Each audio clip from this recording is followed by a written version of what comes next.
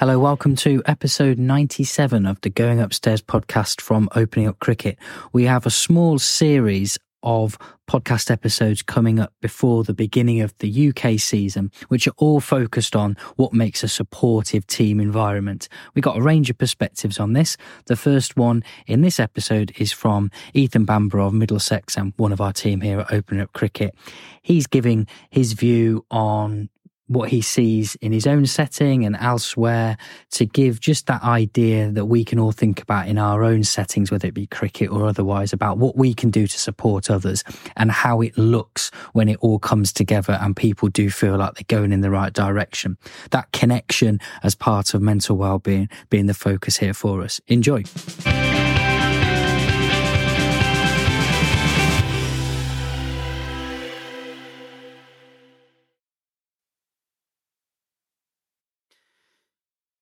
Maybe the thing which is discussed the most whenever actually I have a conversation with Ethan is the team environment and what happens in professional sport to make people play better.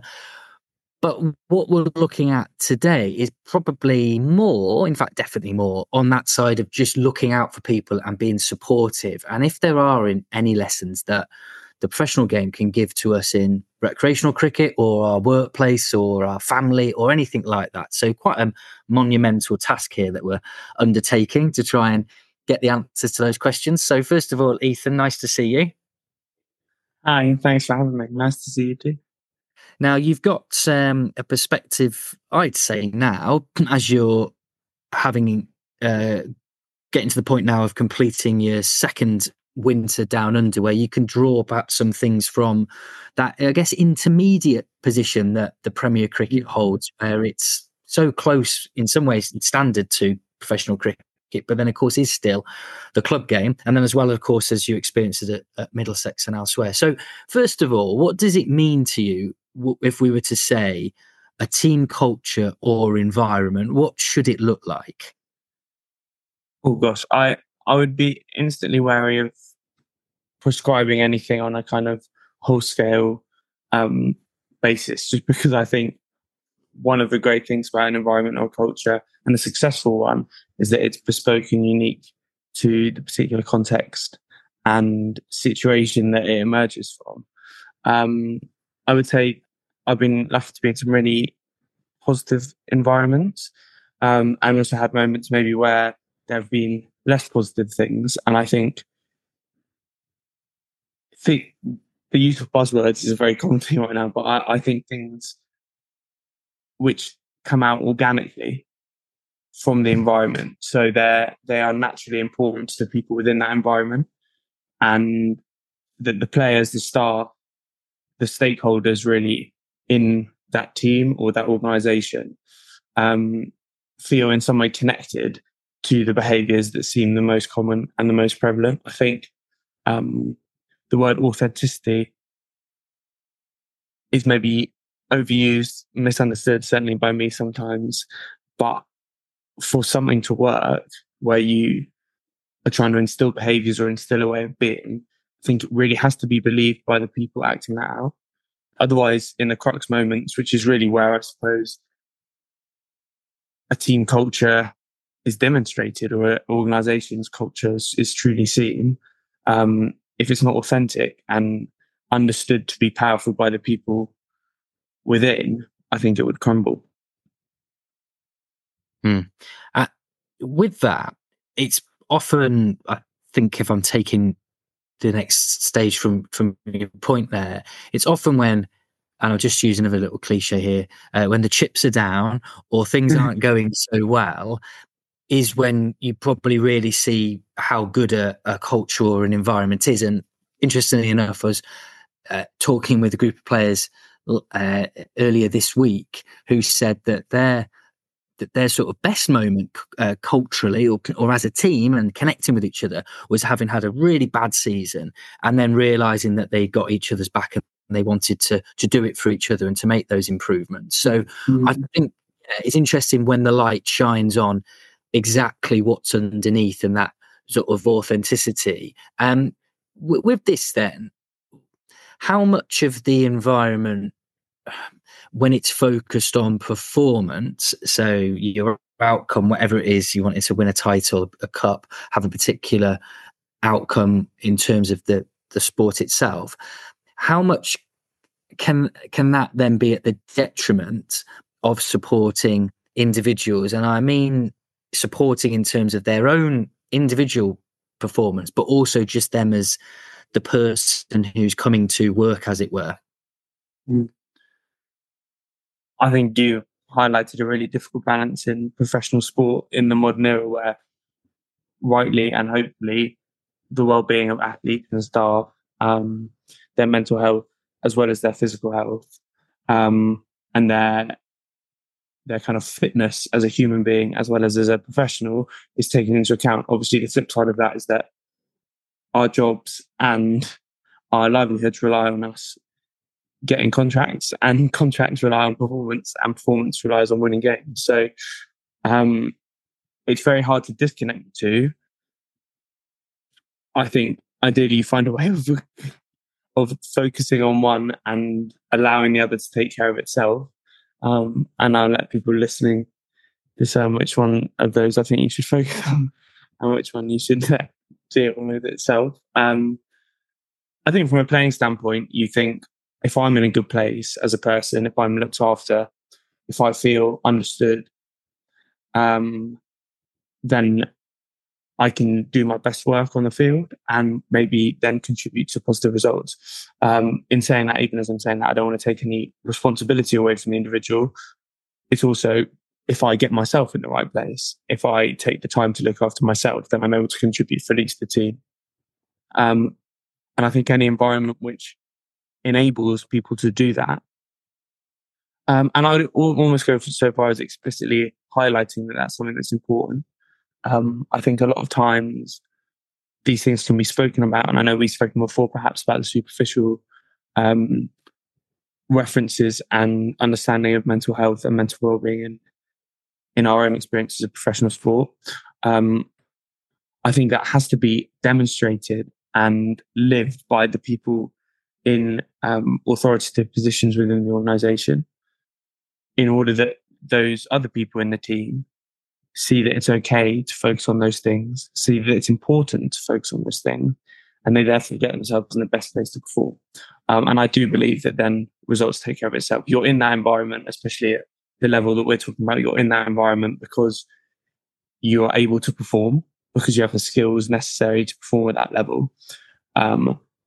And so therefore, where might that fall down is maybe if you're not in the best place to deliver those skills. So I think it's hugely important. So I've rambled a bit there, but I think it's so important to find a place where you can try and keep people really driven to win, because that's why we're all there, and to do well and to perform, and to help your mates perform, but also to do that from the right place, from a healthy place. Yeah. And yeah, as we've said, it's that balance is like, I think it's probably the ongoing obsession for those who do have an interest in both. It's a given that a coach or a captain or a leader would want to do well for performance. It's perhaps not a given that they would then have that wider perspective of how are people and how is the pursuit of the goals really something that can benefit our well-being. Because you think of all the things that people often say help them, that make them feel healthier mentally, about routine, about attainment, about common connections, all those things. Pursuing a goal in terms of winning a league or even improving on the previous year is something that can transfer into the health area. Maybe people don't sort of appreciate that, because the conversation about mental health can still be about just avoidance of illness rather than the flourishing aspect of it. Now, you've talked about the sort of authoritative figures, and perhaps we're thinking of coaches or captains or a leadership group. What about just that bit, that tier, if you like, underneath, where it might be collections of people who are just a bit closer to each other, who spend a bit more time with each other away from the pitch? That's, of course, still a really big part of the supportive team environment. What's worked best for you so far in like how people have managed to make you feel supported, and as I say, not necessarily from, if you like, the top, somebody's role it is to have to look after people or to be seen as a figurehead, but the guys who are with you every day who might not be briefed with doing it. Yeah, well, I feel really privileged in my own experience, and I won't embarrass or the people with their exact names, but I've been really lucky. And I think we've been lucky as a club at Middlesex. A lot of us have been together for a long time, and I would say we're a group that knows each other very well. And within that, there are some really, really strong friendships, which I think maybe having been there since I was 16, you take for granted. But I certainly hope that I don't take those friends for granted if they're listening. I mean, there's, 5 people in particular come to mind who have just been, to me, so supportive as friends, and they've seen me as a person through some tricky periods and through some good periods. And I'm not talking cricket, but just in myself. And I feel hugely grateful to have them. And I would, the fact that we work together is a massive bonus because of the time spent. But really, I feel like we're proper friends, and cricket brought us together, but now there's a kind of relationship that exists alongside that. I'm also really lucky at Middlesex. 4 of us have been able to be on the staff together from our junior boyhood club, where we all started playing when we were about 7 or 8. And, we played a first class game together last year. And that is really, it's surreal, but it's also really nice because fortunately we're really, really good friends, and I hope the 4 of us stay friends. But to see that journey is cool. And then I guess on your specific point, it's like when you have a conversation with someone and they know the context behind everything, you don't have to explain anything. They've been through it with you, so their response is taking all that into account. I think it makes you feel very well supported. That's such a nice example. The group of you that have played the junior cricket and now play first class cricket. That must be, of course it is unusual, but to have as many as 4 from the one club in the same first class team, that's sort of that's the kind of thing that you see on like a bit of a trivia round, don't you? That's just such a lovely, unusual development because of so many things that can get in the way of people progressing. For that all to come together at one time is special, and you definitely feel that that's the case for you. And just reflecting on it from like the opposite end, I would say that one of the things that I found probably the most challenging about having a supportive team environment in recreational and club cricket is the turnover of players. So I would look back, and some of this is through rose-tinted specs, looking at the past as if it's ideal compared to the present. Having played with people that I knew really well, and the game was in some ways incidental because it was a chance to spend time with them.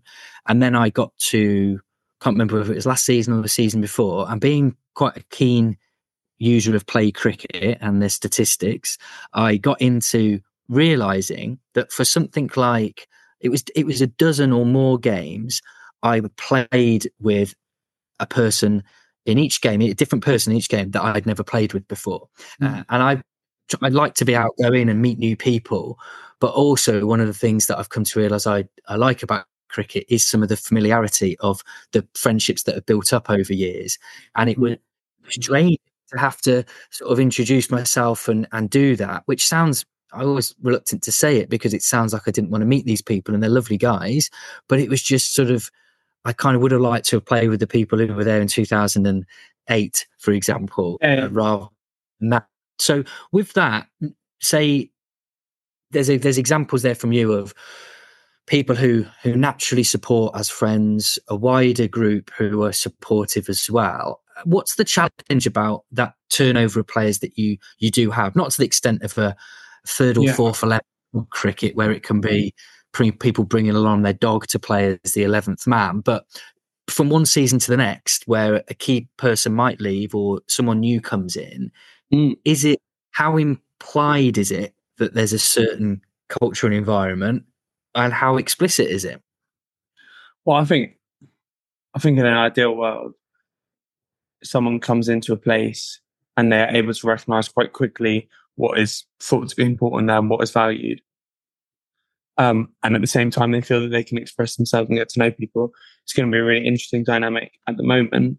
At Middlesex, when I get back, we've signed Lewis Boy and Henry Brooks, two guys who are coming to the squad as like, well respected, like senior players there who will contribute massively to the club at a high level. And they're going to be big personalities in the dressing room. I don't know either of them particularly well, but they're going to naturally in a team, and people don't like the word. There's a natural hierarchy and order. And if you come in as someone with a good record and who's thought to be a really good person, which obviously they both are, then you're going to have a big impact on the group. So it's going to be a really interesting challenge for us, I think, as a team who've been together for a long time, and maybe got us comfortable in some of those relationships and maybe haven't pushed the boundaries that we should have done. I think it'll be a really healthy thing to have new people come in and question why do we do things in a certain way, and to bring new energy and to bring new interests and thoughts and perspectives. I think one of, and we've spoken about it as a group and as mates within that group, that it's really nice having a team, as you've spoken to there in club cricket, and the same when I go back to North Mid, I know exactly what I'm going to get. People, the humour, the comfort. But I think sometimes, particularly in a professional environment, it's really important for those norms to be challenged, for those boundaries to be pushed, and for people to come in, as I said, with a different perspective. So I'm actually really looking forward to seeing how we deal with that. And I hope that we can be open-minded, and kind of humble enough to listen and to integrate, and maybe to change some of the ways that we do things, because I think that's how you evolve. Yeah, absolutely. And I think by the sounds of it, a lot of that will be on how just individuals come together to, even just the simple act of, on the first day that you're training with a new player, how do you say hello to them? We've all been in situations where you're sort of hoping that someone will come over and say hello and introduce you to a few people, because otherwise it can be quite intimidating, whether that's at cricket or that's a new place of work or a new setting. So with those individual interactions, when we think of supporting each other from a cricket perspective or elsewhere, how much do you find that there's the scope to be able to assist someone as whether it's a one-to-one or a little group of people swapping ideas, or is that something that you would generally be left towards the coach or the management because that's their job, or is it something that can be just done in a way that evolves nicely amongst a group? Yeah, I think ideally it would be that, absolutely. And we've got guys in that team who have so much knowledge and are so generous in sharing it, that will happen very organically. I think crucially, you have to build a relationship with someone. You have to take the time to build a relationship with someone to earn the right to have those conversations. And I think asking questions is always a good place to start, and maybe seeing what you can learn first before going and kind of prescribing, especially when someone's coming into the environment, because they're finding their feet as well. And I think hopefully they'll find a balance between their own behaviour and what they deem to be acceptable within the group. And, people kind of tend towards what the rest of people do, but you'd never want them to do that at the detriment of their own, like quirkiness or individuality. So I think you have to take time to get to know them, and then you have to give them a chance to bed in. And you hope that the example of the group is enough. And then I suppose if there are particular things you wanted to talk about, then they could be brought up once you have that relationship. But I think that should come from the playing group, not the coaches, really. I think at the age of any of us in the squad. Obviously, we've got some young guys at 18, but like, you have to take responsibility for your own behaviour and for the behaviour of the environment you exist in. And I think that's when it's at its most powerful. So the coaches are there to facilitate, to guide, to offer, and obviously to coach and to give insight. But I think really the strongest teams I've played against always seem to have strong characters within the dressing room who drive things.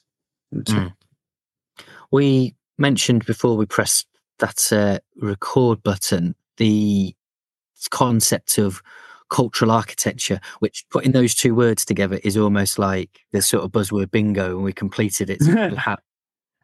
But I was saying to you, just using an old example, which I've come back to recently from Sven-Göran Eriksson, perhaps because he's really unwell and he's been in the news, and it made me think about his influence on English football. And for those who aren't aware of the cultural architecture, it's the idea that in any group you'd have certain amount of people. Thinking his setting, he said it would be 2 or 3 who really dictate the agenda, like how things are, whether it's a positive environment, a negative one, a supportive one, anything like that.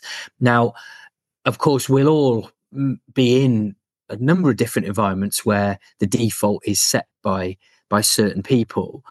But what do you think is the sort of simple things that can be done by those who are appointed or otherwise in those positions where they lead to make people feel like they are supportive and people look out for them and they care for them, all those things which we want, but we can struggle to put our finger on how people feel like they're going to be in receipt of that?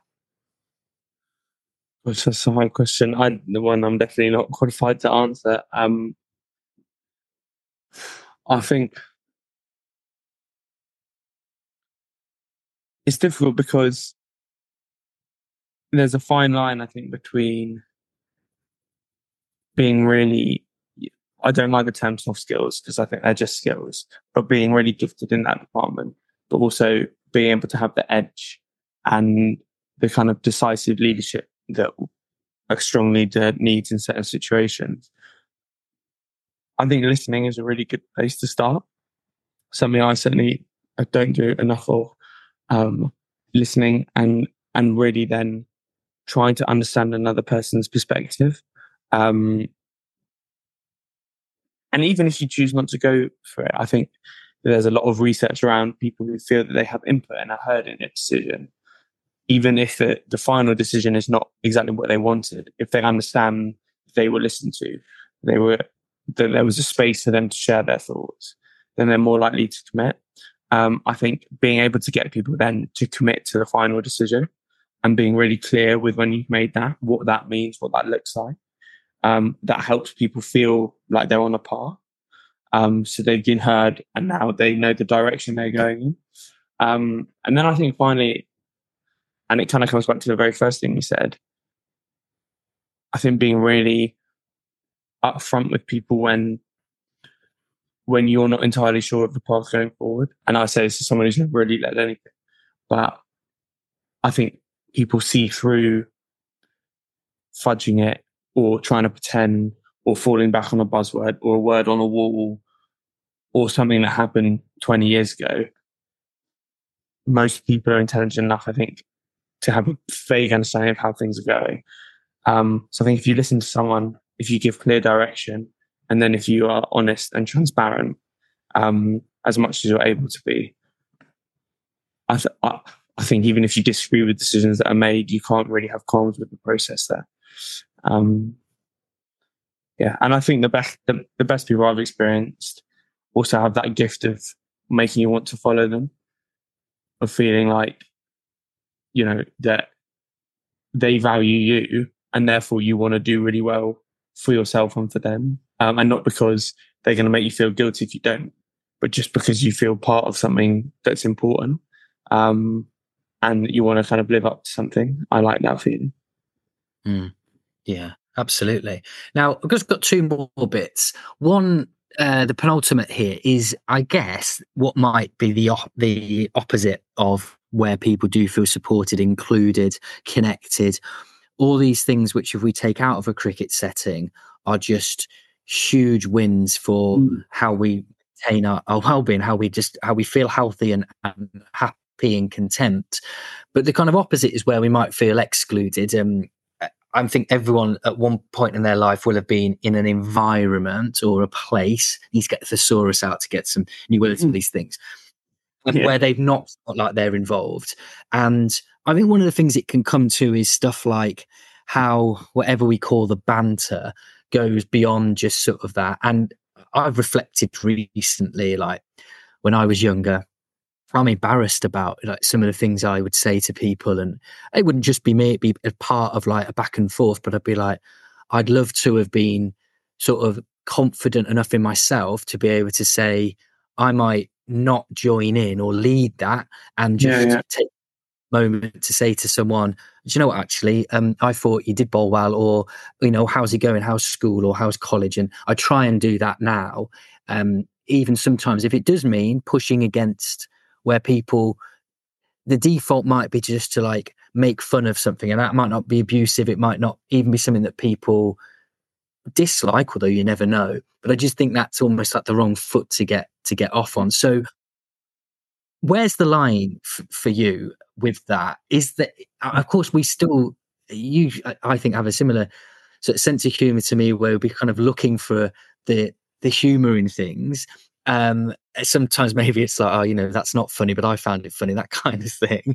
But where is the line in terms of, if we're looking out for the people around us, what should be the place where we're like, oh, actually, I'll hold it back there? Gee, I mean, again, asking me a lot of questions I'm not qualified to answer, but I don't know. I've definitely been guilty of jumping on a bandwagon for a bit of taking the piss out of something that you kind of get in the car after training and you're like, that wasn't that funny. I probably didn't need to go again there or whatever. I think, although a lot of people who know me would attest to the fact I'm very highly strung, hopefully I don't take myself too seriously in every regard. And I do, as you say, enjoy finding humor or taking piss out of stuff. And I think you need to, especially in like a high pressure, high octane environment. That's one of the great things about and great privilege of playing team sport, is that there's that, like, you walk in the morning, you got a haircut, and just like 5 people just nail you straight away. Even if it's the best haircut ever, you just get hammered. Or you say what you got up to the weekend, and 3 blokes are like pretending to be asleep, and like it's just it wouldn't be as fun if that didn't happen. But I would hope that I think you know instinctively. I just think you get a sense intuitively when something is not right from the person on the receiving end's reaction, from the flavour and the energy in the conversation. I think that it can change very quickly, but it's very clear sense when it goes from like that really like sparky, natural, organic, fun, like just mates going, to suddenly something that's got a bit of an edge to it and that maybe is a bit targeted. And so I hope that I'm try and look out for that as much as I can. Definitely don't always get it right. But yeah, I think if one tries to do stuff with kindness and with a bit of compassion, and tries, again, it almost like comes back to the relationships. If you've got a really good relationship with someone, I don't think you'll fuck up those I don't think you will get those bits wrong, because you know them and you know where the line is. So if you have that relationship, you're able to quickly discern what is right and what is not. I think it's when, definitely in my own experience, when I've tried to get a cheap laugh or be someone I'm not or impress someone, that's when I've misstepped, when it hasn't been authentic, to use that overused word, when it's been with an agenda of trying to one-upmanship being, that's when I've definitely misstepped. So yeah, again, a very long answer to the short question, but no, it's a good answer. And I think going back to what you've said at the beginning of your last 2 points, that don't feel you're qualified to answer. I think in the sort of spirit of what we're saying here, this is about a perspective. So your perspective is is highly valid, because that's what we're after here. It's not necessarily intended to be the view of the professional cricketers or of a particular man. Definitely not. I think there'll be enough that people would sort of either understand from their own experience or won't, in which case it's probably just as relevant, if not more, to go, oh, that's a different way of looking at it. The last thing that I want to mention, and I think it does come back, I mean, I'm going to say authentic here, even though we're trying to ban the word. I think that this is like, I found so important, because if I take an example here of, you go in, you're open at cricket, and you might have a talk with a club and might have a bit of a conversation afterwards, and people are really keen often to want to do something in their club to make people feel supported and to make them feel like there's an option for them within the club to maybe get a little bit of help with something that they're struggling with, or just know that there's people who do care. And care is a word which often blokes can recoil from, because it's going to expose you to being soft, when really it's quite strong to be able to be there for people.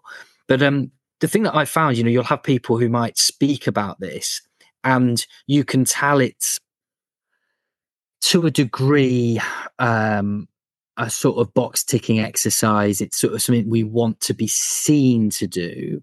But then I always remember these two examples of someone standing up, literally standing up once, and another time figuratively on a Zoom conversation, where in their own words, so it wasn't like Martin Luther King giving this great address to people, it was very much that person's personality, but it was so impactful because those people knew they meant it, the way they phrased it, and it was nothing more than someone saying, I've been through something which was dreadful, so I don't want others to have to experience the similar things. So please let me be someone you can talk to. And that's what we're after all the time, isn't it? People to advocate that. And it can get lost when people say it probably insincerely, and it's for appearance. But these two, I'll always remember how they did it. And I was just blown away, because it's like those people listening, they are left in no doubt that they are someone who cares about this. And if it was that they wanted to speak to someone, I think they would feel that that person is the option because of that.